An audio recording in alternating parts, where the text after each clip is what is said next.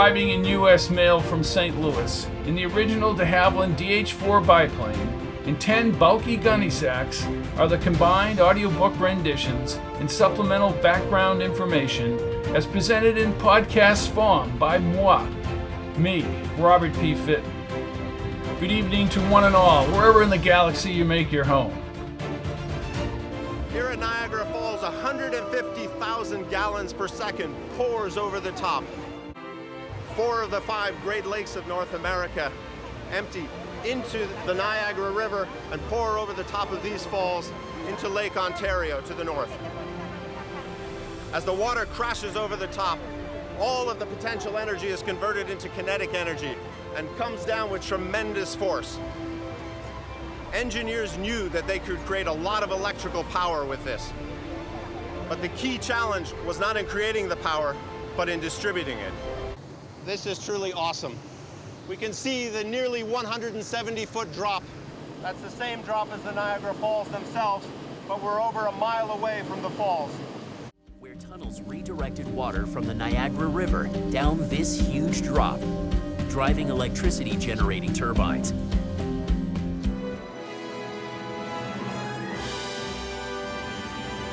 Science fiction within an earlier time period. That's what happens up at Niagara Falls. The power generation around Niagara Falls was and is extraordinary. Did I add a little imagination into the dimensional continuum around the power plant? Of course I did. I did. Suspend your disbelief, please.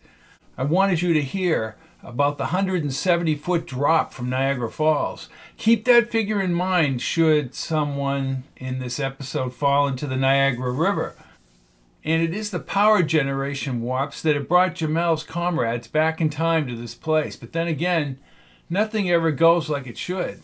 And with the Aviciis in the mix, avoiding and sometimes fighting these future alien beings is not the hot setup. Let's enjoy the adventure westward and the encounter, or I should say encounters, around Niagara Falls, as Once in a Lifetime by Robert P. Fitton continues.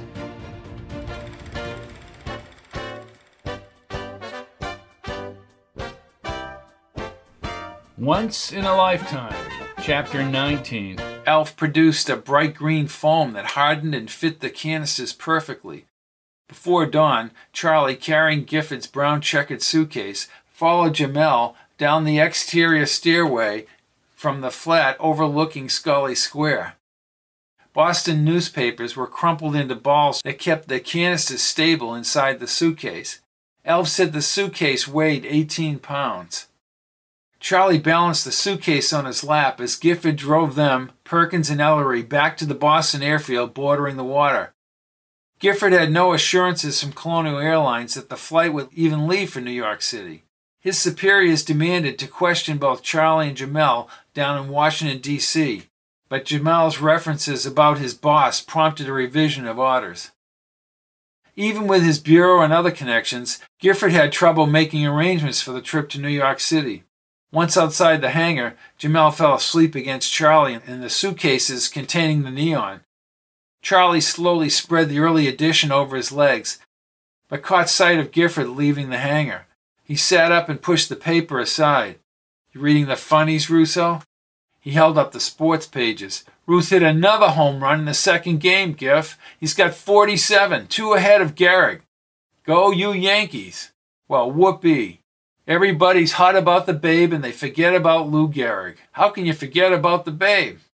Another thing, that'll teach Grantland Rice from knocking the Yankees. He predicted Philly would finish first. The boys on the street had New York 3-1 odds. Hey, everybody's wrong at some point. 13 more to break his record. It's a long season, Russo. 13, huh? Giff, when this is over, I'll buy you a ticket to a game. If Ruth breaks his record, Russo, I'll buy you the ticket. Deal. Any luck in getting us on that plane? No, we're going to have to talk to the pilot.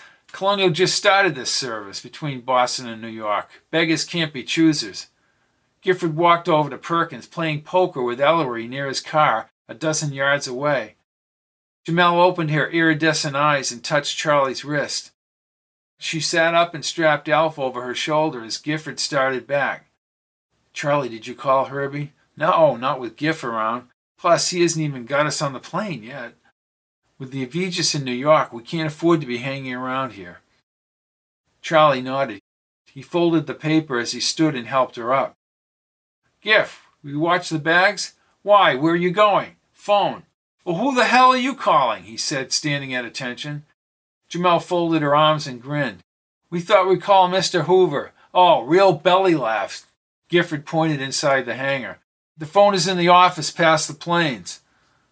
Then he walked with his hands in his pockets over to his agent and ordered Ellery to watch the bags. The larger man handed Gifford his cards, ambled to the opening, and positioned himself next to the suitcases. Hey, Charlie, my mother liked the game.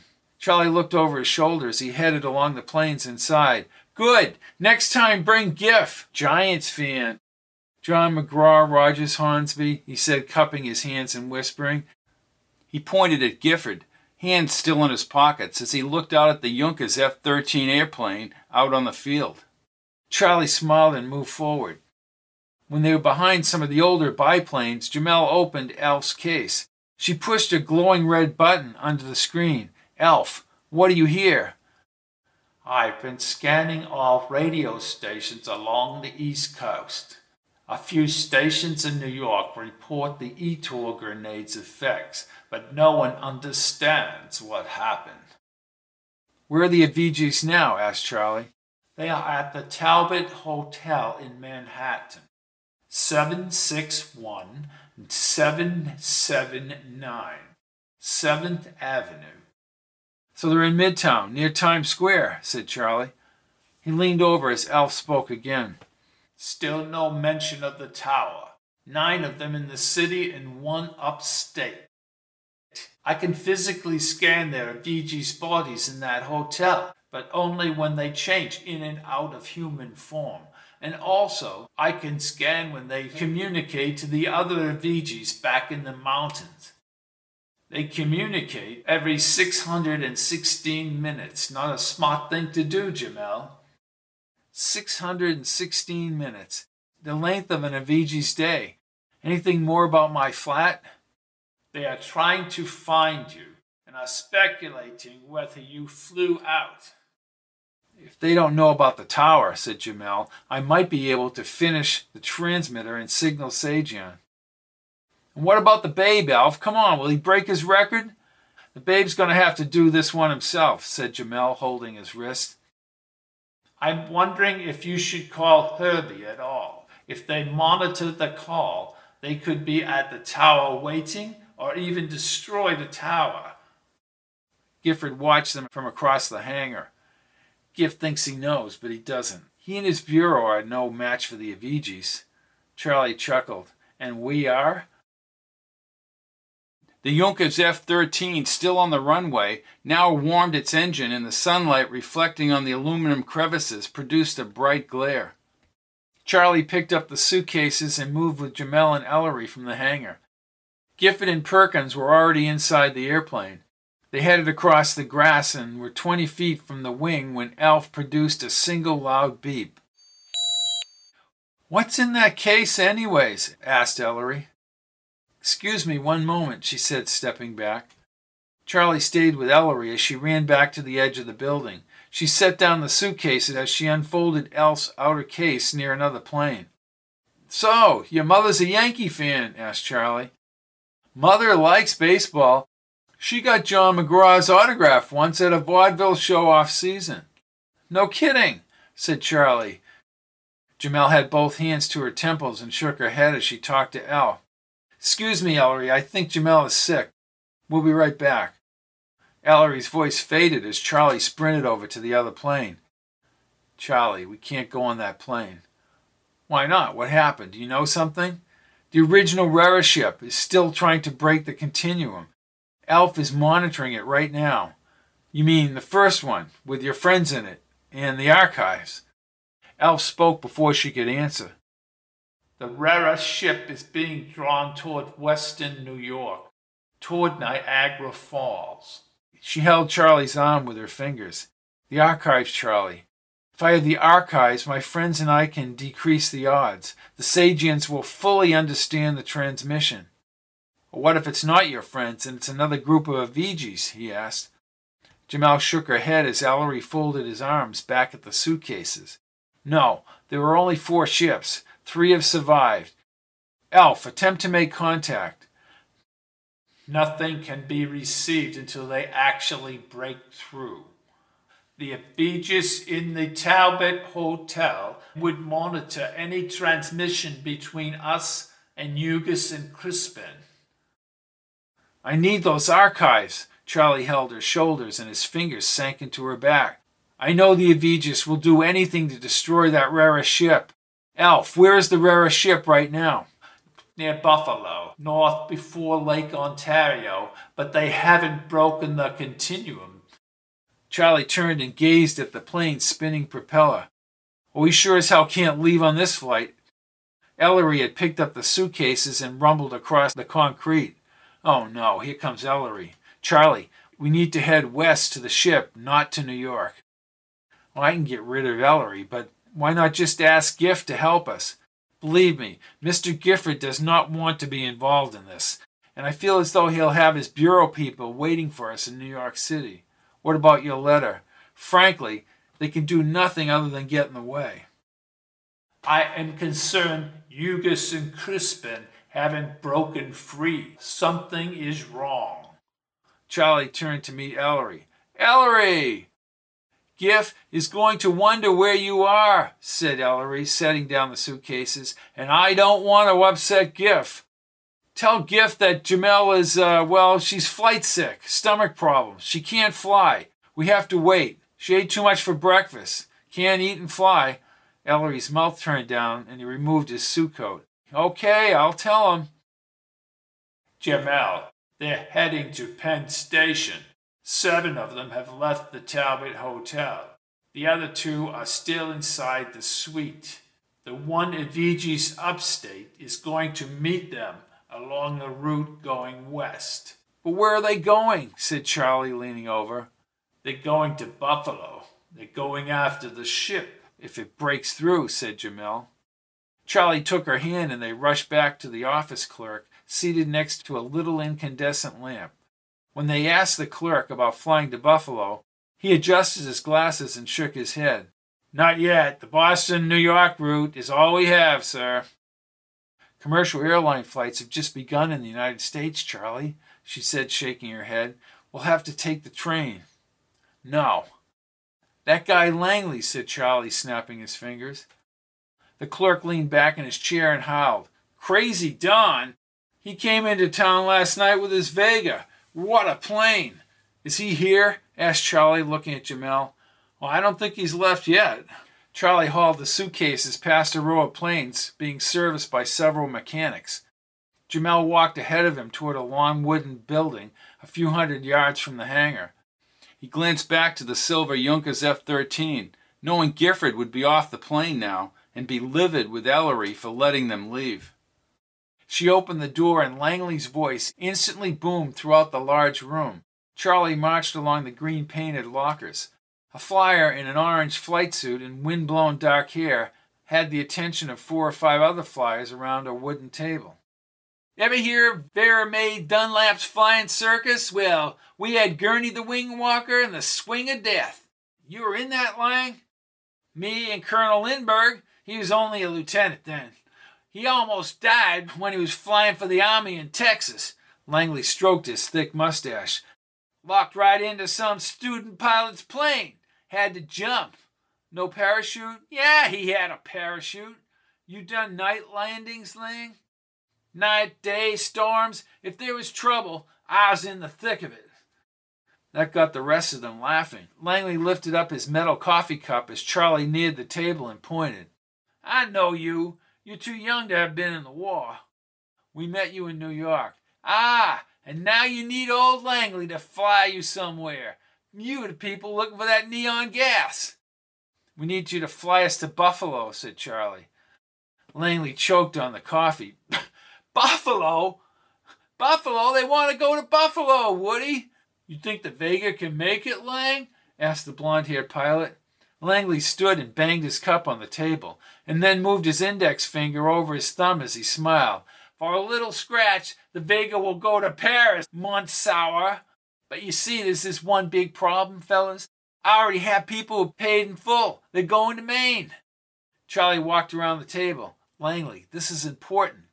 Yeah, so's the $50 in my pocket. Ain't no way I'm going to leave people in Boston. No way. My reputation would be ruined, buckaroo.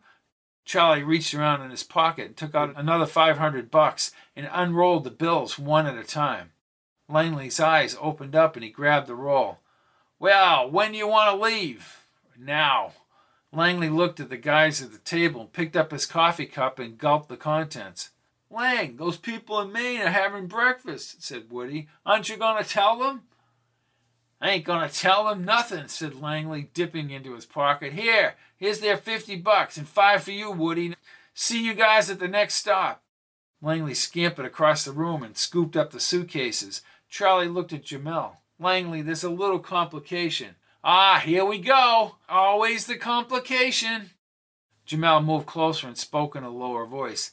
We have agents from the Bureau of Investigation that want to bring us to New York City. Langley emitted a noise halfway between belching and speaking. Yee-haw! If you say so, said Charlie. Hey, if I thought you guys had a serious problem. I like trouble. You two stay right here. I'll get those cases on the Vega and come back and get you, and then we'll shuffle off to Buffalo. He kicked the door open and disappeared outside. Charlie faced Jamal again. He's nuts. Yeah, but I bet he gets us to Buffalo. Mid-morning, the Vega bounced and pitched, and Langley howled as they finally rose over the rippling Atlantic waters. Outside the tiny window, Charlie saw Gifford standing with Perkins near the hangar opening below. Ellery's in big trouble, said Charlie. Oh, he has a lot of explaining to do. Hey, we saw Lindbergh leave from Roosevelt Field, Lang. Langley moved the controls, and the plane banked steeply, pressing Charlie against Jamal. Whirlwind J5C. What's that, said Charlie, his stomach spinning. That engine. That's the engine, whispered Jamal. 200 horse. Light and simple cooling system. Lindbergh is quick. Lightning reflexes. But Charlie Lawrence designed the engine. The damn thing didn't overheat, did it? Made it all the way to Paris, said Charlie. 9 cylinders around the crankcase. Hey, how'd you know that? You'd be surprised what you know, said Charlie. Jamal spoke over the buzzing engine as Langley maneuvered the stick, and the plane soared toward the puffy clouds. She spoke louder. Didn't consume as much gasoline because the cylinders spread the thermal energies at a more efficient coefficient. Even the actual fuel was inexpensive and leaner. Langley seemed to be taken aback by her knowledge and nodded his head. Well, shit! Didn't he almost hit a barn going out? Wires, said Charlie, looking over the city. Jamal stared back at Boston and the river dissecting the city buildings. But Charlie thought about those beings heading to Penn Station back in New York. He figured, as he stroked his chin, better than even odds now that he and Jamal had the advantage of traveling by plane. He was lucky he even got off the ground with all that fuel on board, said Langley. Damn lucky, and I don't know how he stayed awake. How long will it take to get to Buffalo, Lang? Asked Charlie. Langley leveled the plane and they were high over the river. Charlie, we have to refuel. Right now I'm heading for Springfield, Massachusetts, then maybe Pittsfield, Albany, New York, and Rochester. Time down for checking the Vega. Look at that beautiful engine, will you? I don't know how long it'll take to get to Buffalo. Jamal grinned and held Charlie's arm as she whispered in his ear again. The Vega has a special engine designed to reduce drag. Charlie shrugged his shoulders and peered at the land moving 1,000 feet below the plane. He gazed to the south, and although he could not see as far as New York, he tried to imagine the Avegis at Penn Station in their human form boarding the train. 7 beings would be heading north to destroy that rare ship when it popped through the continuum. Foremost, he thought as he studied Langley, toothpick now sticking through his mustache, was that they had to arrive first and somehow retrieve the archives from the ship. Langley knew everyone from the mechanics to the cooks at the small airfield in Springfield, Massachusetts. Charlie had trouble getting him away from his stories and back on the plane. As he carried open boxes filled with sandwiches and soda pop to the plane, he saw Jamal leaning over Alf in the back of the Vega. He crawled in the front seat and set the box on the floor. Alf's magenta light covered her face as she slowly sat up. They are on a train heading west. I don't know whether we can get to the ship first. Charlie turned when he heard Langley's voice outside. The pilot talked to several mechanics and headed toward the plane. What about the Rara ship? Odd. Some force is stopping that ship from emerging into this time and space. Avengers? Jamal looked up, shut off Alf, and closed the case. No, I think Alf would have monitored any transmission from Western New York or sensed them in their Avengers form. We're both baffled. Outside, Langley flipped up the engine cover, and as the mechanics gathered around the outside, he bragged about his new airplane. Problem, Lang? Asked Charlie. Langley moved around to the open door. Just routine. We'll be back up in a few minutes. You got the ham and cheese? Got it. With pickles? With pickles, said Charlie. And coffee? I've got the whole order, Lang, said Charlie, smiling. The engine cover slammed down and Langley shook hands with the men. He ran around to his door. Everything okay, Lang? I always check before I go up. Sometimes I even circle the airfield. Well, you can't be an ace without a sound aircraft, said Charlie. Yeah, he said, starting the engine. Purrs like a kitten. Langley, let me ask you something. He yelled at the men heading back. Hey, I'll see you guys at the next stop. Then he turned to Charlie. What do you want to know? The train leaves Penn Station in New York at the same time we leave Boston. Who will get to Buffalo first? Langley checked the gauges and stroked his chin. Well, now ain't this getting interesting? What's in Buffalo, pot of gold? Charlie secured the door and Langley moved forward away from the hangar and over the grass. So you want to get to Buffalo before the train, is that it? We have to get to Buffalo before the train. Well, my friend, he said, gaining speed, and his voice shook with the plane over the bumpy ground. I'd say we should be able to do it. Charlie took out another $100 bill. Odds are getting better, Charlie, my son. When he did not take the bill, Charlie leaned over. We'll pay you whatever you want, Lang. The Vega will do $135, but I don't need the C note. Yee-haw! The plane lifted into the air and floated across the air currents. Charlie looked outside as they skimmed a wide, winding river toward the hills and a range to the north. He smiled when Langley let out another war whoop. I thought you only flew for money, Lang. He spoke over the humming engine. I fly for the challenge, buckaroo. Sometimes money comes with the challenge. Has for me. He put a fresh toothpick in his mouth and wiggled his mustache. Charlie stared at the red skin along his face and neck. Right now, old Lang is racing that train.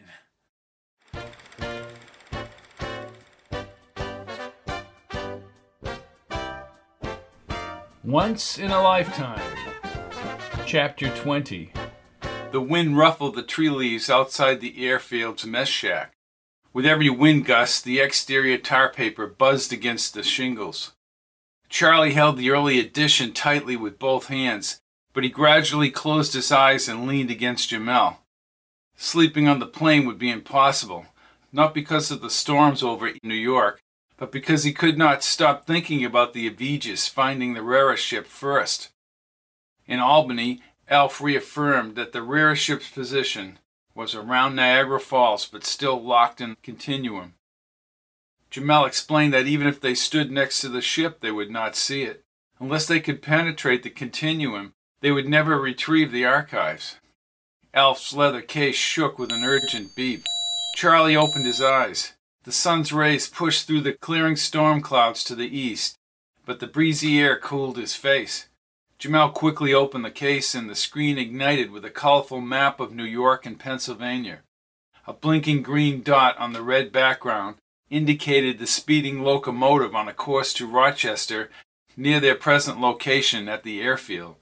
Upriver from the falls, the stuck Rara ship blinked a fuzzy orange. There are only 40 miles outside of Rochester, said Alf. That makes 8 of them heading west. We are in serious danger. They will kill us without remorse. Well, they'll have to find us first, said Charlie. I know. Let's face it, Jamal. Doesn't matter if we land before they arrive. I think we need to get to a hotel in Niagara Falls and figure out what we're going to do. She crossed her arms as she stood and looked toward the clearing skies. I wonder if they know we're right here. Unlikely. I haven't transmitted anything, and I'm at a low power output. She looked down at the case. Alf, there's no way the first Rara ship would be held up in the continuum. I just can't figure it out.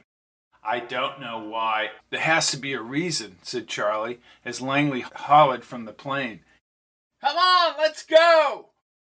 Jamal pushed off the main power switch. The system on Sagian took the Rara ship back through time like a rolling sphere down a smooth, unobstructed track downhill. The Rara ship was impelled back through a subfusial compression continuum time tunnel to a predetermined point in place and time. Like a sphere, it has to roll to its ending point, and it emerges subfusially into this dimensional universe. It's all so simple, said Charlie as they crossed the grass toward the plane. Jamal pushed off the main power switch. You're overlooking the obvious. Something is stopping the ball from rolling to the bottom, and I just have to figure out what that is. Langley leaned out the fly window. Hey, buckaroos, you ready to head back into the wild blue yonder again? How much longer to the falls, Lang? Asked Charlie. He moved the toothpick around his teeth as they stepped into the red and white plane. Hard to say, you know. I've been wondering about you two. Langley, you really want to know about us? Asked Jamal. Charlie took a seat as Langley started the propellers. Thinking of backing out, Lang? Hell no! With neon, brand new $100 bills, and somebody following in the trains. You're right. I don't want to know. I might even get you over the Genesee River near the Eastman Kodak Company. Yee-haw! Charlie grinned and settled back in the seat.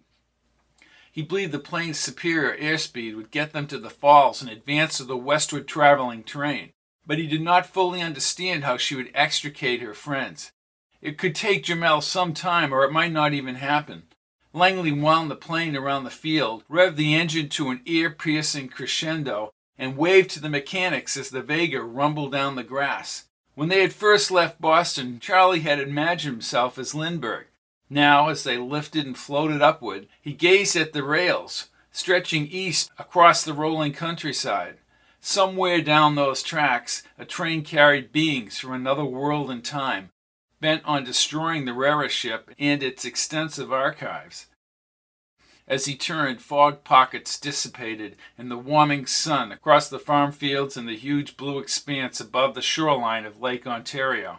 On this summer morning in A.D. 1927, the east coast of the United States of America awakened with no realization of the accelerating events of space and time and the fight for the future civilization about to take place in western New York State. Jamal studied Al's screen as Langley started singing war songs, including the 6th rendition of Mademoiselle from Armadier. For close to an hour, Charlie had searched for the falls, but he had only spotted more farmland. He crawled back with Jamal. Hey, no monkey business back there, said Langley between stanzas. Lang, you know how discreet we are, said Charlie, and he leaned over Al's open case, speaking in a lower voice. Where are they? I estimate it will take 6 hours. It'll take that long just to formulate the readings around the Rara ship, let alone figure out how to open the continuum. We need weapons, Jamal. She looked up, her smooth skin wrinkled at the brow, and surprisingly she nodded her head. She sank back in the seat, the plane dipped, and Langley let out a war cry. There they are! There they are! The falls? Asked Charlie. The great Niagara, my son. In the distance, Charlie saw a wide river spread across the flattened plateau and the hint of white foam on the horizon's edge. Heck, you've been everywhere, Lang. Ain't never been up here, Charlie, old buddy. This is a first for old Lang. Charlie smiled and put his arm around Jamal near the window. Tremendous power, tremendous power. Who knows what awaits us down there, he said, panning a small city past the American Falls. She looked up. That's what frightens me. The furious river widened as the prodigious green and white tinted water tonnage surged over the curved Horseshoe Falls. The water connected with the river below and produced a rising mist into the morning air. On Elf's screen, a graphic depiction of the Niagara Basin showered the water in blue, and numerous readings, according to Jamal, indicated the actual amount of energy generated over the gorge. A clean orange trail swept across time directly toward the Niagara River, and a flashing purple dot depicted the rarer ship still trapped within the continuum just upstream. "They're somewhere along the river," said Jamal. "I don't understand this." In the afternoon sun, the vast and powerful waterway split and roared into a misty chasm. As Langley buzzed the falls, Charlie hit his arms. "What are you going to do, Lang? Be the first plane to go over the falls?" "Yee-haw!" He looped upward and flew through the gorge. People on both sides pointed at the plane. "Oh, Mother McCree," said Charlie, holding his heart. Jamal leaned over his shoulders. "I've seen old images of this era. People would get married and spend time up here on a honeymoon. Is that the term?" "This is no honeymoon," said Charlie. "They'll find me and a toothpick floating upstream." She grinned, holding his arm as the plane pitched. Langley continued his performance and tilted down at a steep angle, enjoying the faster movement. Jamal, unfettered by the abrupt descent, looked at Charlie, holding the seat as Langley pretended to lose control. But the Vega leveled over the gushing water above the Horseshoe Falls. Charlie lived in the heart of New York City with all its complexity and magnitude, yet he had never witnessed such raw power. The plane neared a grassy L-shaped stretch in the woods away from the river and to the west of the railroad tracks. Langley fiddled with the controls, and they floated forward, catching the ground with a thud, and then they raced across the field. "The Great Niagara!" he shouted, and slowed the plane, and then steered toward a group of buildings, including an elongated gray metal hangar. He maneuvered closer to the hangar and taxied with a number of other crafts along a wood fence and a dirt road leading from the airfield. The propeller slowed and spun as Langley turned. "How about some chow, buckaroos?" Charlie held his stomach as he rolled outside. "Maybe I'll just hold off on it for a while." "Suit yourself." "Where are we?" she asked. "We're at the Consolidated Aircraft Airport. You going into the hangar, Lang?" "Yeah. See if I know anybody." "You probably do," said Jamal. "How long you guys planning to be up here? Again, I won't ask what you're going to be doing." Charlie smiled and lit a lucky. He inhaled and tossed the match into the dirt. "That's good because we don't know what we're doing." "Damn, I've been living by the seat of my pants for 37 years, said Langley, opening the door, and he faced the hangar as he got outside. "I'll see what I can do for grub. Your gut will settle down in a few minutes." Jamal opened Alf's case once Langley jaunted over to the hangar. Readings provided more detailed information now. A new depiction showed varying energy levels for the Rara ship along the river. The last of Aegis transmission, midway across the state, indicated they were in communication with the Aegis in New York City. "They'll be heading right for those readings," said Charlie. He focused down the long dirt road back to the city and then studied the map on Alf's screen. A few miles upriver. Jamal nodded and gripped the machine's case. "Alf, what do you make of this?" "I have no explanation as to why the ship is suspended up the river." Charlie stroked his chin, sorted through his thoughts, and tried to arrange everything in a logical order. "Alf, what does this area have that other areas might not have?" "A large onslaught of water pushing over the escarpment at an unusually strong rate." "This is the 20th century, Bud. We generate our electricity differently than you do." "What are you saying?" asked Jamal. "I'm saying that what I learned from my high school physics classes, turbines produce fields. Maybe they couldn't come out of the continuum because the fields somehow trapped them." Jamal thrust her fists into the air and then embraced him. "Of course, that's it! Charlie, you're a genius." "I've been told that." Charlie's smile broke apart. "Wouldn't the Aegis figure that out too?" "Well, Elf and I didn't. Charlie, you have the advantage of knowing this era, but I would not underestimate the Aegis. I will assume that they will find these answers too." Okay, but how do we get your friends out of this invisible continuum? Getting trapped to the rare ship presents an intriguing problem. Alf and I will have to calculate the field's intensity and then surgically cut into the continuum. Why not just stop the turbines, eliminate the field, and let the ship pop out? Alf's familiar voice filled the cabin. Removing the field might keep the ship trapped in the continuum forever. Well, that's not good. No ship, no archives, no specific knowledge radioed out for the Sagians from the Rumford building. I would say that sums it up, said Jamal, kissing his forehead. You figured it out. I knew your knowledge was essential. Just call me Einstein, said Charlie, opening the other door. Einstein began the process, she said as he took her hand and helped her outside, that led to the rare ship traveling back here. So did Tesla, but he disappeared into history. The falls echoed in the gritty haze like a never-ending cascade explosion several miles away. Langley stood in the hangar doorway, babbling to some of the mechanics. They would need him to fly back to New York as soon as they retrieved the archives, unless the Aegis performed the trick first.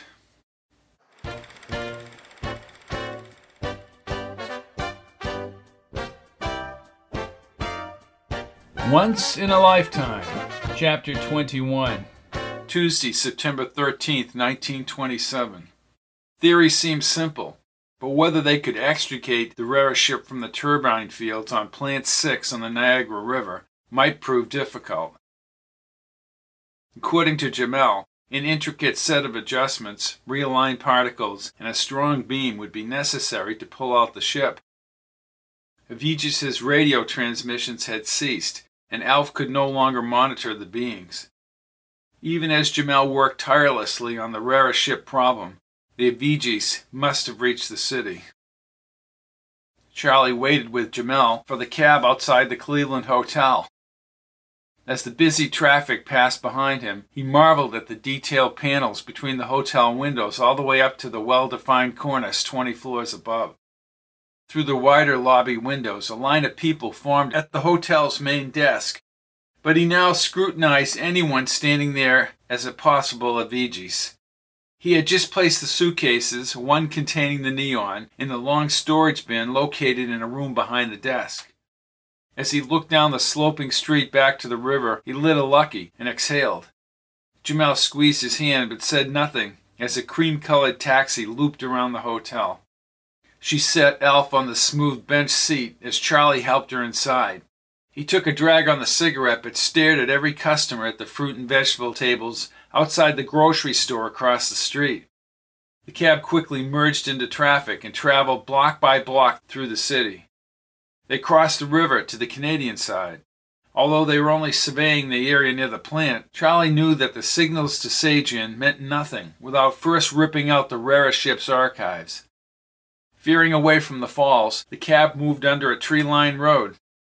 In the distance, atop a wooded bluff, a tiny guard shack permitted entry into the massive brick building. A green chain-link fence surrounded the plant. Charlie paid the driver and gave him another $1 with instructions that he return in an hour. Then he followed Jamal between the trees, less than a few hundred yards from the fence.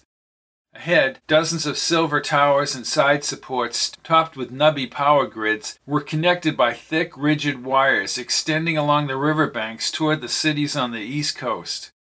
Getting in there is only one problem, shouted Jamal, competing with the pervasive falls roar not too far away. Then how do we find the ship? Just ask them where it is, quipped Charlie. She grinned and peered through the trees toward the fence. The fence isn't that high, but they must have guards. Charlie tossed the cigarette onto the moist ground. Why not ask for a tour? Tour? Yeah, call up the plant. Tell them we're here on a honeymoon, he said. She tilted her head and smiled. People tour industrial plants all the time, Jamal. Once we're in there, we play it by ear. By ear? He tugged gently on her ear, and they continued along the riverbank. Alf scanned the outside grounds beyond the fence, and when they were near the front gate, but still hidden by the trees, Charlie turned to her.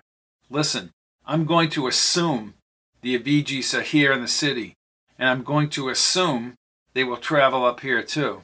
Oh, they will, you can count on that. Okay, what would they do? He asked, stepping over some brush toward a huge spreading tree. The planned entrance and parking lot materialized through the foliage ahead. Charlie looked up. One hell of a tree. On this hill are black walnut and an assortment of sycamore maples. The Nordman fir is an evergreen in the area. Thanks, Elf. Elf, concerning Charlie's original observation about assuming the Avegis would be up here too, my question to both of you is, what would they do? Try to enter the facility, said Alf. They probably would not be as clever as Charlie. Thank you, Alf. They might force their way into the plant. Charlie leaned against the tree and lit another Lucky. He blew out a cloud of smoke and held a cigarette in his hand as he leaned toward her. I would think they'd just be waiting to see what you're going to do, Jamal. They'll assume you'll be coming up here too. So why not just allow you to do all the work? I agree to that too. We need to defend ourselves against them. We really do need guns. You saw what happened on Sajian when an Avegis implodes. We risk dying in such an implosion unless we're undercover.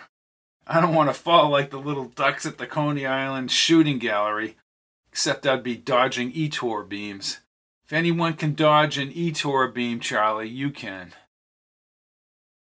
Langley, content to stay at the airfield and fly the planes of his newfound friends, took a call from Charlie 2 days later and did not seem rattled by the request for weapons. A surprised Charlie answered the phone when Langley called back to the hotel less than 5 minutes later. He had expedited the purchase of a half a dozen small handguns and ammunition boxes. Langley laughed, asking no further questions as Charlie promised him extra cash. Jamal lay on the sofa and held a copy of Time magazine she had purchased in the lobby earlier. Charlie leaned down and looked at the cover. September 5th. This week's issue should be coming out. Who's on that cover? She flipped the magazine over. Devereux Milburn? The same to you, lady. Then he kissed her. Who is Devereux Milburn? United States polo team. What is that, like baseball? Bunch of hoity-toities like the Rumfords plopping around on horses hitting a ball around with a mallet. Kinda odd. He sat on the couch and checked his watch. What else is in there? Aeronautics. American Railway Express Company. President Robert E. M. McCurry of the company last week published his flying express rates between 26 express air stops. Things are accelerating now, Charlie. The world is changing. Where the heck is Langley? He asked as he stood. Science. Tank phones. Sacco aftermath. 5,000 people during their funeral. This is a volatile time. General Motors passed the $1 billion mark. Look at the assets of United States corporations, she said. All for naught, said Alf, and her eyes opened behind the magazine. What does he mean by that? Just a lot of money, that's all. Several swift knocks on the door sent Charlie scampering across the carpet. Who is it? Oh, come on, Charlie, don't start with that baloney, said Langley behind the wood panels. Good, he said, and he opened the door quickly. Jamal, having worked for 48 hours, had just finished calculating the turbine field numbers on Alf's screen and stood at the window table. Hey, the lap of luxury here, said Langley, dressed in a blue flight suit. He saluted and then gawked at the huge room's ornate ceilings and smooth satin wallpaper. He set a small crate on the thick wool rug. You want a room, Lang? Asked Jamal as she set down the magazine. I ain't a hotel type of guy. Just put me on a cot or on the floor, and I'll see you at the next stop. Langley walked over to the window and glanced at Alf's case, and then peered over the city toward the falls. Lang, said Charlie. He moved with Jamal near the tall red drapes. We're having dinner downstairs. Why don't you join us? Have something other than those cans of food back at the airfield, added Jamal. Nah, he turned from the window. When are we moving out, anyway? You need more money? Asked Charlie. Hell, I can always use more money. Charlie reached into his wallet and handed more bills to the pilot. He tucked the wad in his flight suit side pocket. Much obliged. Jamal, still at the window, spoke to Langley. Look, Lang, to answer your question, we may have to leave here in a hurry. The Vega is as fit as a fiddle. You just get on the horn and let me know, Jamal. As a fiddle? She asked, smiling at the window. Yes, ma'am. Sure you won't join us? Charlie, confidentially, me and the boys, we got a card game tonight. Charlie grinned. I could use a good card game myself. Well, go with him, Charlie. I've done my calculations. There's nothing we can do till we get that tour. Langley looked at the wood crate. Jamal, guy just had me bring guns over here. Let me tell you something.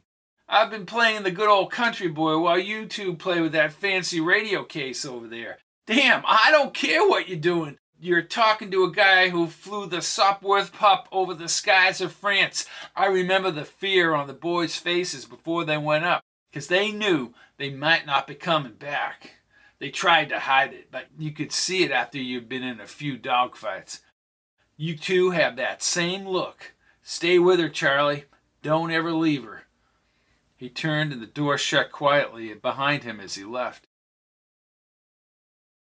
5 calls to the power plant failed to locate the plant manager, and he had the final say about touring the plant. They decided to dress for dinner, as nothing more could be done until tomorrow. Jamal strapped Elf over a lightweight almond green frock and a matching red-ribbed velveteen hat, accentuating her tight, freckled face. Charlie had a fully loaded Smith & Wesson placed in a holster strapped over his printed broadcloth shirt. He wore a blue coat and a flashier light blue tie. Once at the second-floor restaurant, she panned the upper mezzanine and lobby. Charlie tried to forget about the killer beings and called over Mr. Balfour. He had developed a rapport with the restaurant manager during the last 2 days. As Balfour set the late edition onto the table, he put his hand on Charlie's shoulder. Looks as though your Yankees will clinch the pennant tomorrow, Charlie. Charlie winked at Jamal. Then what am I going to worry about? Perhaps the Dempsey-Tunney rematch? Jamal must have known the outcome. Who's going to win? Jack? Well, it won't be a boring fight, she said. You can hear it on the radio, just like everyone else. Well, I want Jack to take it back. Balfour did not understand the knowledge Jamal possessed. He opened the newspaper to the movie listings and a Laurel and Hardy release called Sugar Daddies. May I suggest a funny film? As funny as Buster Keaton on that train? Asked Charlie. Oh, the General, yes, yes. Laurel and Hardy will become very famous, whispered Jamal. Really? Charlie looked down at the advertisement. 1463 Cleveland Ave. What do you say, Jamal? Let's go see the movie. She touched his wrist. What about our other friends? Charlie spoke from the corner of his mouth. Just a thought, but I don't think they'll spend the night at the movies watching Laurel and Hardy. And we can't do anything until we get that plant manager on the horn. We'll slip into a taxi. Balfour smiled as he looked down at the paper. The funhouse scene at the end is hilarious. Anyway, the theater is exactly 5 blocks from the hotel. Enjoy if you can. Charlie tore out the ad and tucked it in his pocket. He thanked Balfour, and the manager excused himself. He returned along the mezzanine railing. Jamal rubbed her eyes. We have to get in that plant tomorrow morning. Just go over and find the manager. We can't afford to wait any longer. I agree, but after we eat, let's get out of here. They emerged laughing from the lobby of the little brick theater. Charlie lit a Lucky and just kept laughing. He held his arm securely around her waist and looked beyond the river railing to the misty basin below. The gargantuan water sheets were bathed in an artificial light. He had become accustomed to the all-pervasive roar. He giggled when Jamal slowly turned to him in the dim light. Well, you're certainly taking the situation lightly, she said, evidencing a smile. No, I was just thinking about Laurel on Finn's shoulders, dressed as a 7-foot-high lady, with the dress code. They made it out of the hotel, said Charlie, all the way to the funhouse with those barrels. Maybe we should use that disguise, Charlie. I worry about simply walking about. He brought her along the railing. Don't worry, we look like a couple just married. Oh? Would you like that, Jamal? She smiled and stared at the scalloped Horseshoe Falls. Then she nodded. Maybe when this is over, we'll get out of New York. Unless you're going back on the rarer ship. Her eyes moistened and she focused on the mist. I've studied this era and like it, but I left my world behind. I can't go back. They shuffled hand in hand along the rail toward the Horseshoe Falls. I'm sorry. No, don't be. He pulled her head close to his chest as the mist cooled his face. I never thought I'd want to leave New York, but I'm ready to go home to Ohio. Ever watch the sunset across a cornfield? The orange light spreading over the roads to the horizon? It sounds peaceful. Why did you go to New York City of all places, Charlie? Ambition, pure and simple. I wanted to rise to the top. Misplaced ambition can cause problems. Ain't that the God's honest truth? But I thought I was like Teddy Ward in that resort. You know the movie? He brings the resort out of nowhere with an advertising campaign. Which one was that? Called Fascinating Youth from last year. I saw it with Francine. She wasn't too happy that I thought Thelma Todd was swell in that movie. Alf beeped and Jamal looked inside his case. Her face, bathed in magenta light, tightened as Charlie continued. I recognized her from one of the movie star magazines, and Francine was livid. Jamal's brow furrowed, and she had tears in her eyes. I see. What's the matter? The Aviciis? No, nothing. Charlie tried to look inside Alf's case, but she shook her head. Something about Thelma Todd? Jamal smacked her lips. Charlie, I can't let you see the future. It must evolve as it evolves. He glanced at Alf's case again. I understand. Maybe there are some things I just don't want to know. She nodded and Charlie veered to a small concession and bought a box of colored taffy. He unwrapped the paper and stuffed a green candy in her mouth. This is how people used to lose their teeth. Enjoy the taffy, Jamal. He squished a red one between his teeth and smiled. They moved along the falls and the water rushed by them only a few dozen feet away. Live for the moment. That's my new motto. I think you said it yourself. She slowly turned and looped her arms around him. She gently tugged his ear. Listen, if something happens to me, Charlie, go on with your life. Nothing is going to happen. We'll bring your friends out of the railroad ship, get the archives, and have old Langley fly us all back to the city. Personally, I think the Aviciis are all chumps. Chump? Chump, a term used for patrons of carnivals, or even the show we saw in Boston. Oh, what do they know about 1927? I say we outfox them. I agree. They don't know anything about the Earth of 1927, but they process information 5 times faster than you or I. They can crush you with their hands and change form, and they have Etor beams. Nah, I've seen ball teams that have everything. Like your Yankees? No. You can have the best hitters or guys that can hurl the ball faster than anyone else. But unless you bring it all together and make it work, it doesn't mean a thing. Her smile drifted away as they faced the Horseshoe Falls. In 12 hours, we may be inside the plant. Alf has heard nothing since the Aviciis were on the train.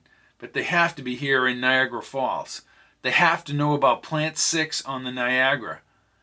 He stepped in front of her and waved his hands. Wait. Jamal, there's one other thing about a winning ball club like the Yankees. What's that? No matter what, every one of those guys, when they show up at the ballpark, they all know they're going to win. They know it. And they do. This is the greatest baseball team of all time.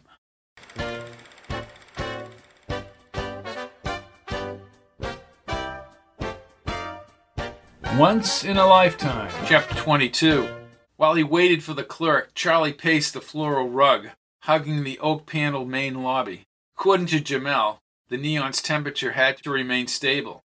She sat in a high-back red chair next to a matching sofa and slate coffee table. She held a movie magazine with Clara Bow on the cover and the same type of movie magazine Francine had frowned upon. She had called Plant Number 6 earlier and spoke directly with the manager, a cordial man who agreed to let them tour the plant. Sir, said the mustached little clerk in the brown suit. He adjusted his red silk pocket handkerchief as Charlie approached the front desk. Sir, we have the rear room open for you. Oh, good. He nodded at Jamal and she put down the movie magazine. Do I need to show you identification? Sir, you're a guest here at the Cleveland. We know who you are. Jamal joined him up front with Alf strapped over her shoulder. The room is open? Yes, miss, it is. Please, meet me at the side door. Charlie placed his hand on her back as they walked around the desk and the clerk opened the wood-paneled door. Right this way. They were led down a narrow corridor past oak mailboxes and into a long room with wide shelves and a glass globe lamp on a chain.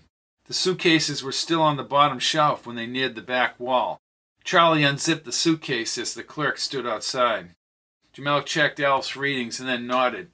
There's a very slight increase in temperature. The sooner we get back to New York, the better. How long are they good for? A tolerance of 3 degrees on the Celsius scale. Charlie stared at the leather case. Well, that's not very much. Can you insulate them better, Alf? We do not have nano-sealing agents in this time period. That would leave no temperature gain. Then I suggest, Bud, that we get our fannies in gear. Fannies? Asked Alf as Jamal looped his strap over her shoulder. I have a Fanny Bryce from this time period. I have Fanny Crosby. I have Fanny Farmer. Ah, Fanny, your derriere. You mean to get moving. He learns fast, said Charlie, as he thanked the clerk and gave him $1 for the tip and stepped into the lobby. I need to get to an area of the plant where the rarest ship is suspended in the field that's created by the electrical turbines. He escorted her through the revolving brass door, acknowledged one of the doormen in his maroon and gray uniform, and then stepped onto the curb. "Can I get you a cab, sir?" said the bellman, twirling his dark wax mustache. "Thank you," she said, as he moved onto the street and raised his arm. Charlie, consumed by the escalating tension, looked for the Avegis at the corner and inside the cars and truck. He even checked behind the adjacent buildings. How would he spot these creatures in human form with their jerky movements and their awkward mannerisms? He tipped the bellman as they got into a black cab, and he leaned toward the little driver with the ski nose and the missing front tooth. "Plant number 6, across the river. We're going on a tour." "Hey, I heard them tours are educational." Charlie caught his blue eyes in the mirror. Was this guy really human? Who's in first place in the American League right now? The guy half smiled. "Well, I ain't a baseball fan." "What? Everybody and his brother knows the Yanks are in first, especially here in New York. Where were you born?" "What? Where the hell were you born?" "Charlie." The driver looked at Charlie and then at Jamal in the mirror. "Schenectady, what's it to you?" Charlie lit a lucky. "Nothing. Sorry I asked, Bud." He nodded and she opened her eyes wide and she whispered, "I'll let you know when I see an Avegis." He opened his coat and lifted the Smith & Wesson from the holster strapped to his shirt. She turned with a distant look on her face and stared out the window as the cabbie drove them through the city streets. At the falls, the prodigious volume of water created a slushy surf and ubiquitous roar. A rising mist lingered above a chasm that separated the linear American falls and the carved Canadian side. Churning whirlpools and powerful eddies surged toward the same inevitable end over the escarpment. He turned to Jamal. "You get caught in that mess and you're all done." She grinned for a second before she spoke. "You get caught in there and you're a chump." The 3 separate sections of the imposing brick structure appeared on the hill above the riverbank. Trees and underbrush shielded the plant from the main road, and the chain-link fence surrounding the grounds could hinder any escape. Inside the main building, with the spinning turbines, the elusive energy field beyond Charlie's minimal understanding held the Rara ship with Jamal's friends inside the continuum. He paid the taxi driver and stepped into the parking lot. At the guard shack, a dog-faced man, half-shaven and wearing a blue security uniform, stomped out a cigarette. He sniffed loudly, wiping his nose with his handkerchief as he moved forward. "What do you want?" Jamal stepped ahead. "We talked by phone to the plant manager, Mr. Robertson, for about a tour." The lines deepened on his wrinkled skin as if he were perpetually annoyed, and his gruff delivery upset Charlie. "I don't know nothing about no tour. Who'd you talk to?" She glanced at Charlie. "I said I talked to a Mr. Robertson." "He didn't say nothing to me. Now scram, both of you." Charlie wasted no time in confronting the guard. "Hey, Bud, the lady said she talked to Robertson. I'm sure you can speak to a woman with better manners." The guard looked uncomfortable with Charlie so close. He wiped his nose again and returned to the shack. He talked with someone on the wall phone, and less than a minute later he waved them by. Then he approached a slow-moving, shiny, blue-toned Ford sedan. "Who's he yelling at now?" Charlie asked. They climbed the cement stairs and opened the green-framed glass mesh door. He glanced at the blue sedan turning in the parking lot before he followed Jamal into the front lobby. A hunched-over woman with a compressed face and beady eyes sat in a paisley dress behind a little wooden desk. She read a photoplay magazine with a picture of a brunette with a bitten apple in her hand. "Who's the dame?" asked Charlie. "I've seen her before." She managed a lip smile that pushed her eyes into slits. "Olive Borden." Charlie snapped his fingers and pointed. "Oh, with George O'Brien last year. 3 Bad Men, now I remember." The large woman motioned Charlie forward with her little fingers. "I read that she just bought a custom-built Lincoln with a convertible top last July. It's the only one of its kind on the West Coast. Can you imagine?" "You don't say." "Welcome to Plant 6. We're here for the tour," said Charlie. "Mr. Robertson said we'd be shown the inner workings of the plant this afternoon." "You two on your honeymoon?" she asked and then giggled. "Most are." "No, just a couple of tourists," he said, thinking about the neon back at the hotel. "Last year we had 652 people come through our plant. Can you imagine?" "No, ma'am, I can't. What about the tour?" "Yes, the tour." She pointed toward a gray-tiled hallway. "Halfway down on your left is Mr. Robertson's office." "Thank you." Robinson's rangy frame filled the chair behind his green metal desk. He stood, extending a lion-sized mitt to an unsuspecting Charlie. "Good morning. Sorry I didn't get back to you sooner yesterday." "Oh, that's okay," said Jamal, just over Charlie's shoulder. "I called my foreman, Peter Miller, to show you around." Charlie panned at least a dozen black and white photos of the facility hanging on the wall. "You know, I really never understood how a power plant operates. We're capable of generating 600,000 kilowatts. Of course, it's the pumping stations that step up the voltage. 132,000 volts to the transmission lines. We keep our tours out of the pumping stations." They all laughed. Charlie walked across the room and gazed up at the photos. "Tell me about these pictures, Mr. Robertson." As Robertson shuffled across the room, Jamal lingered near a detailed blueprint on the back wall, cracked open Elf's case.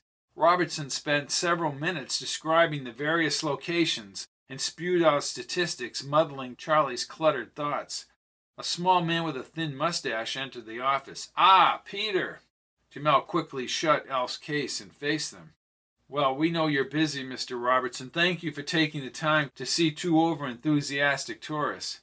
"Not at all. Mr. Miller, show our visitors the plant. You enjoy yourself." "Thank you," said Charlie. Miller motioned them into the corridor. The moment they were on the stairs, he spoke in a technical jargon that even Jamal, shrugging her shoulders, had trouble following. They emerged into an open area with turbines humming and a plethora of plant machinery noises. Charlie asked Miller diversionary questions requiring minutes to answer, allowing Jamal, as they marched past the mammoth turbines, to inconspicuously drift out of sight. "Yes, those blue machines are indeed the turbines, Charlie, the heart of the power generation within this plant. I should note that this is one of several plants. Others are across the river. Power was first utilized here in 1879 for simple usage such as lighting the park. But commercial power, the actual selling of electrical production, commenced in 1881. So you guys, and I don't mean you personally, Mr. Miller, have been generating power up here for almost 50 years. Yes, that's true. The amount of power and the refinements in the equipment mark the differences between then and now. Charlie could no longer see Jamal. Oh, he said loudly as they moved along. That is interesting. For the next 15 minutes, he listened to the history of Miller's career, thumbed through photographs of his wife and kids, and asked profound technical questions with no intention of understanding the answers. He moved from side to side to ease the queasiness in his stomach. Then Jamal walked nonchalantly out from the turbines. She gave him the turnstile wave as she joined them up front. Charlie exhaled loudly. "This plant is impressive. Hydroelectric power would be non-existent up here without the International Niagara Control Board. That was set up 4 years ago." Charlie looked at his watch and Jamal nodded. "Well, Mr. Miller, now we work in conjunction with the Sir Adam Beck Niagara Generating Station No. 1 in Canada. The station is just 2 years old. We need to be getting back to the hotel, dear. Each country, dating back to our 1913 treaty, fixes the amount of water that can be diverted. We have to go, Mr. Miller. Even as he climbed the stairs, Miller provided the most minute plant details and geological history of the area. Once upstairs, Charlie asked about the restrooms, and Miller led them to a single room along the office hall. Charlie thanked him several times, shook hands, and the foreman headed down the stairs. Jamal whispered in his ear, "We have to move now." "Right now?" She nodded, and he followed her to the stairwell. Alf located the ship. It's suspended around the turbine fields, just as you theorized, Charlie. But can you get inside? We can get inside. There's a storage room between the floors, ideal for opening up the fields. I'll bring Hugus and Crispin out, brief them, and then get the archives. Then we'll all head for New York in my transmitter. They entered a different realm of the lower area. Within the constant hum, he followed her to a side door behind the huge machines. Most of the noise faded when the door closed, and they rushed up the metal stairwell. She pointed to a gray door midway down the constricted hallway. Charlie gazed at the high concrete ceilings and shelving along the walls as Jamal set Alf on the floor. "I remember that rare ship being rather large, Jamal." "A rare ship measures 10 meters by 3 meters high. Let's give it a try, Alf." "Field is localized." She pulled Charlie across the room and crouched behind the shelving. "How does it feel to have the fate of millions hinging on your theory, Charlie?" "Millions?" Alf produced a bright pink cluster arching across the stagnant air and whistling like a kettle at the boil. Static electricity covered Charlie's arms and hair. Color burst oozing from nowhere whipped around the room and then vanished into nothingness. Within a few minutes, a triangular black shadow formed within this colorful display. A long ship, black and tubular, came into view. Jamal clasped her hands. "Good, very good. Tell me I'm dreaming, Jamal." "Alf, go ahead, this is it." Alf emitted bold church bell tones as the ship's front door panel opened, and its white interior light shone across the darkened storage room. The high-energy readings and contamination worried her. Once Alf told her the readings had stabilized, she stood and moved into the opening. With a hopeful look in her eyes, she passed through the static-filled white-pink arc. Then she broke free and ran into the ship, but she quickly stepped back and covered her mouth as she retreated. "Jamal, what is it?" The skeletal remains of her two friends, still in gray jumpsuits, were frozen in the rare ship's seats. They were probably performing their duties when they died. She tried to disguise her intense emotion. "I didn't count on this. The continuing. It's an odd thing, Charlie." Jamal returned to the ghost-like ship, paused briefly near her friends, and then opened a side drawer. Taking the ship's tools, she loosened a rear panel. She had just removed the top cover when the ship lurched and she nearly lost her balance. One of the dead men tumbled like a brittle, solid block against the sidewall and onto the floor. Again, the ship shuddered. "Alf, can you hold this ship in place?" "We are in a very precarious situation." She had difficulty with the smaller attachments to the archive panels. Whole sections of the rarer ship faded and then returned, and the ship bucked like a wild horse. Charlie endured the disruption, but as she worked, he feared they would somehow be absorbed into the continuum. "Jamal, you can't risk this." "I have to." Debris fell from the ship's ceiling and the front panel sputtered with smoke. "Just rip it out of there." "No, it will ruin the imprints." More oozing light flowed over the opening. Then the entire front section, including one of her friends, popped out of existence. The blackness around the ship spread like a fire through dry wood. "Come on, it's all over." She slid out a reflective flat silver box. "All of human history in my hands. Okay, now we get back to the hotel and to our buddy Langley." He stood as Jamal strapped Alf over her shoulder, but the heavy outside door smashed against the shelves, and the long-faced security guard glared at them. His low, gravelly voice seemed disjointed. "I'll take that." Charlie pulled out his revolver and shouted, "And I suggest you get the hell out of our way. I'll plug you if you don't move." The clatter confused the guard, and he covered his ears.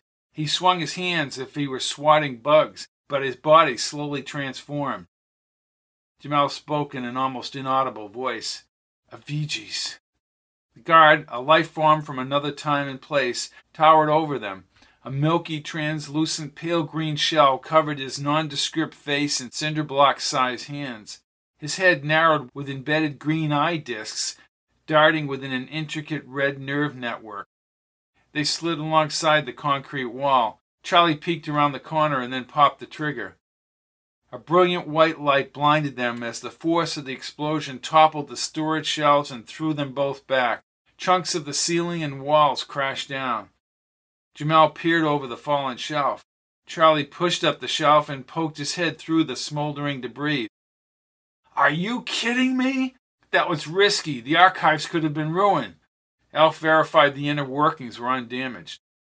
With the archives intact, they rushed back to the stairwell, but as she opened the lower door, Robinson, Miller, and several other men ran into the turbine area. Charlie reversed direction and leaped back up the stairs near the storage room.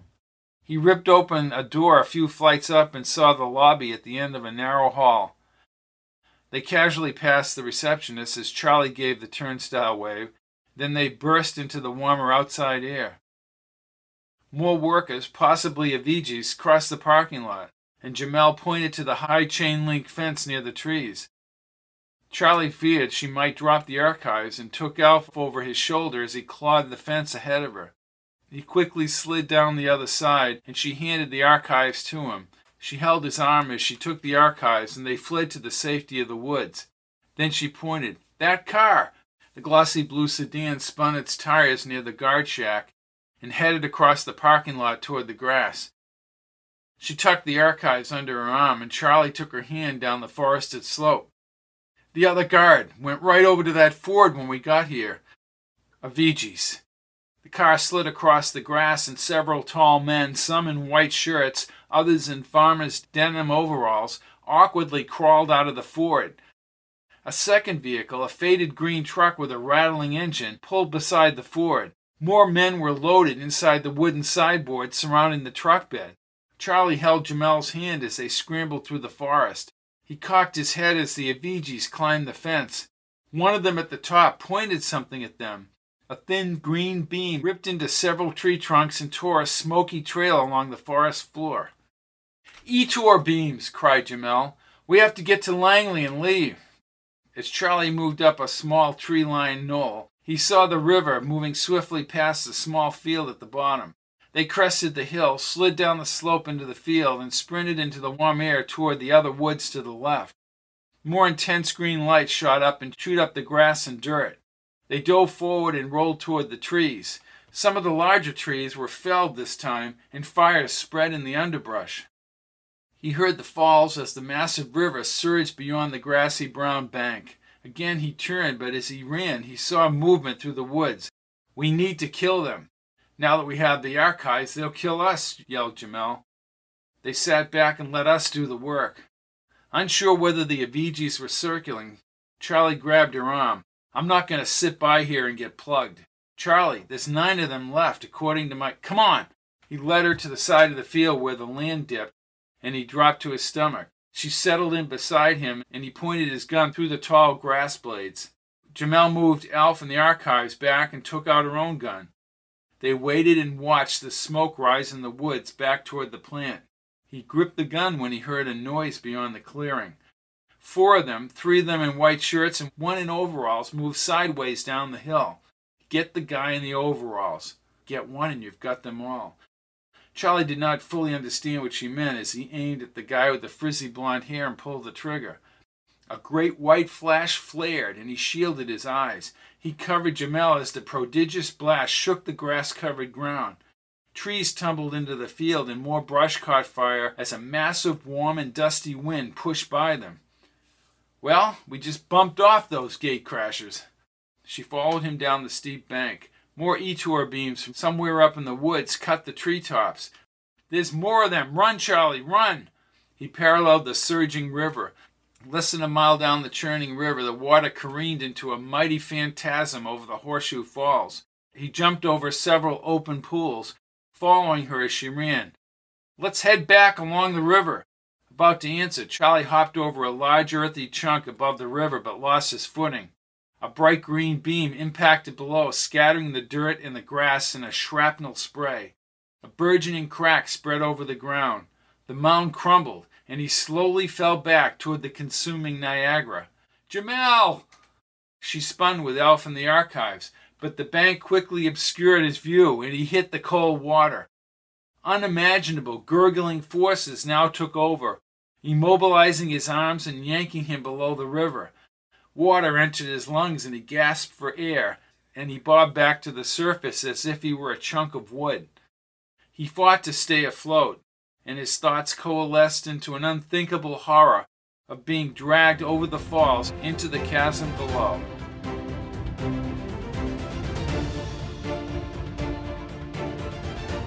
Tag. As Once in a Lifetime comes to a frightening, spine-tingling, historic climax next week, let me leave you with a quote from Nikola Tesla. One must be sane to think clearly, but one can think deeply and be quite insane. Hope he wasn't including authors in that clip. Episode 5 will be long, but so much happens I dare say it won't drag along. I'm Robert P. Fitton, still pondering that quote. See you next time.